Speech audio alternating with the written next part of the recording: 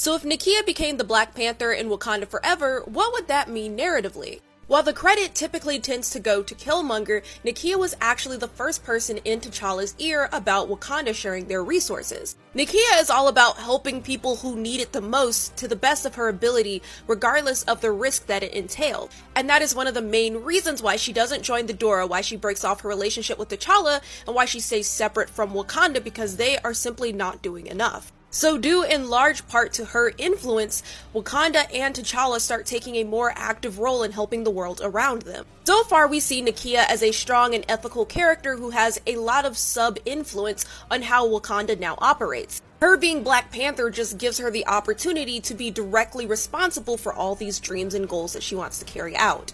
Of course, unfortunately, she would now be dealing with the pressure of being the face of this, as well as still mourning T'Challa. Personally, I think she's the best candidate for the role, but we'll see. Short Cast Club